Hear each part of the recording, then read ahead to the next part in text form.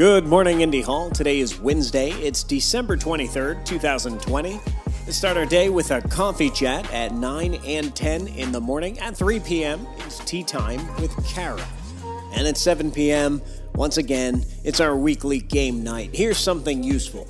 Everybody's got it pretty rough this holiday season. So, if you're baking, why not share some with your neighbors? Even if it's the kind of messed up batch, they won't notice. Here's something a little less useful.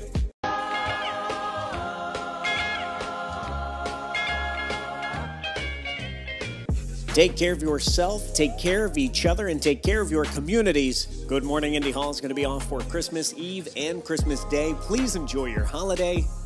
I'll see you online.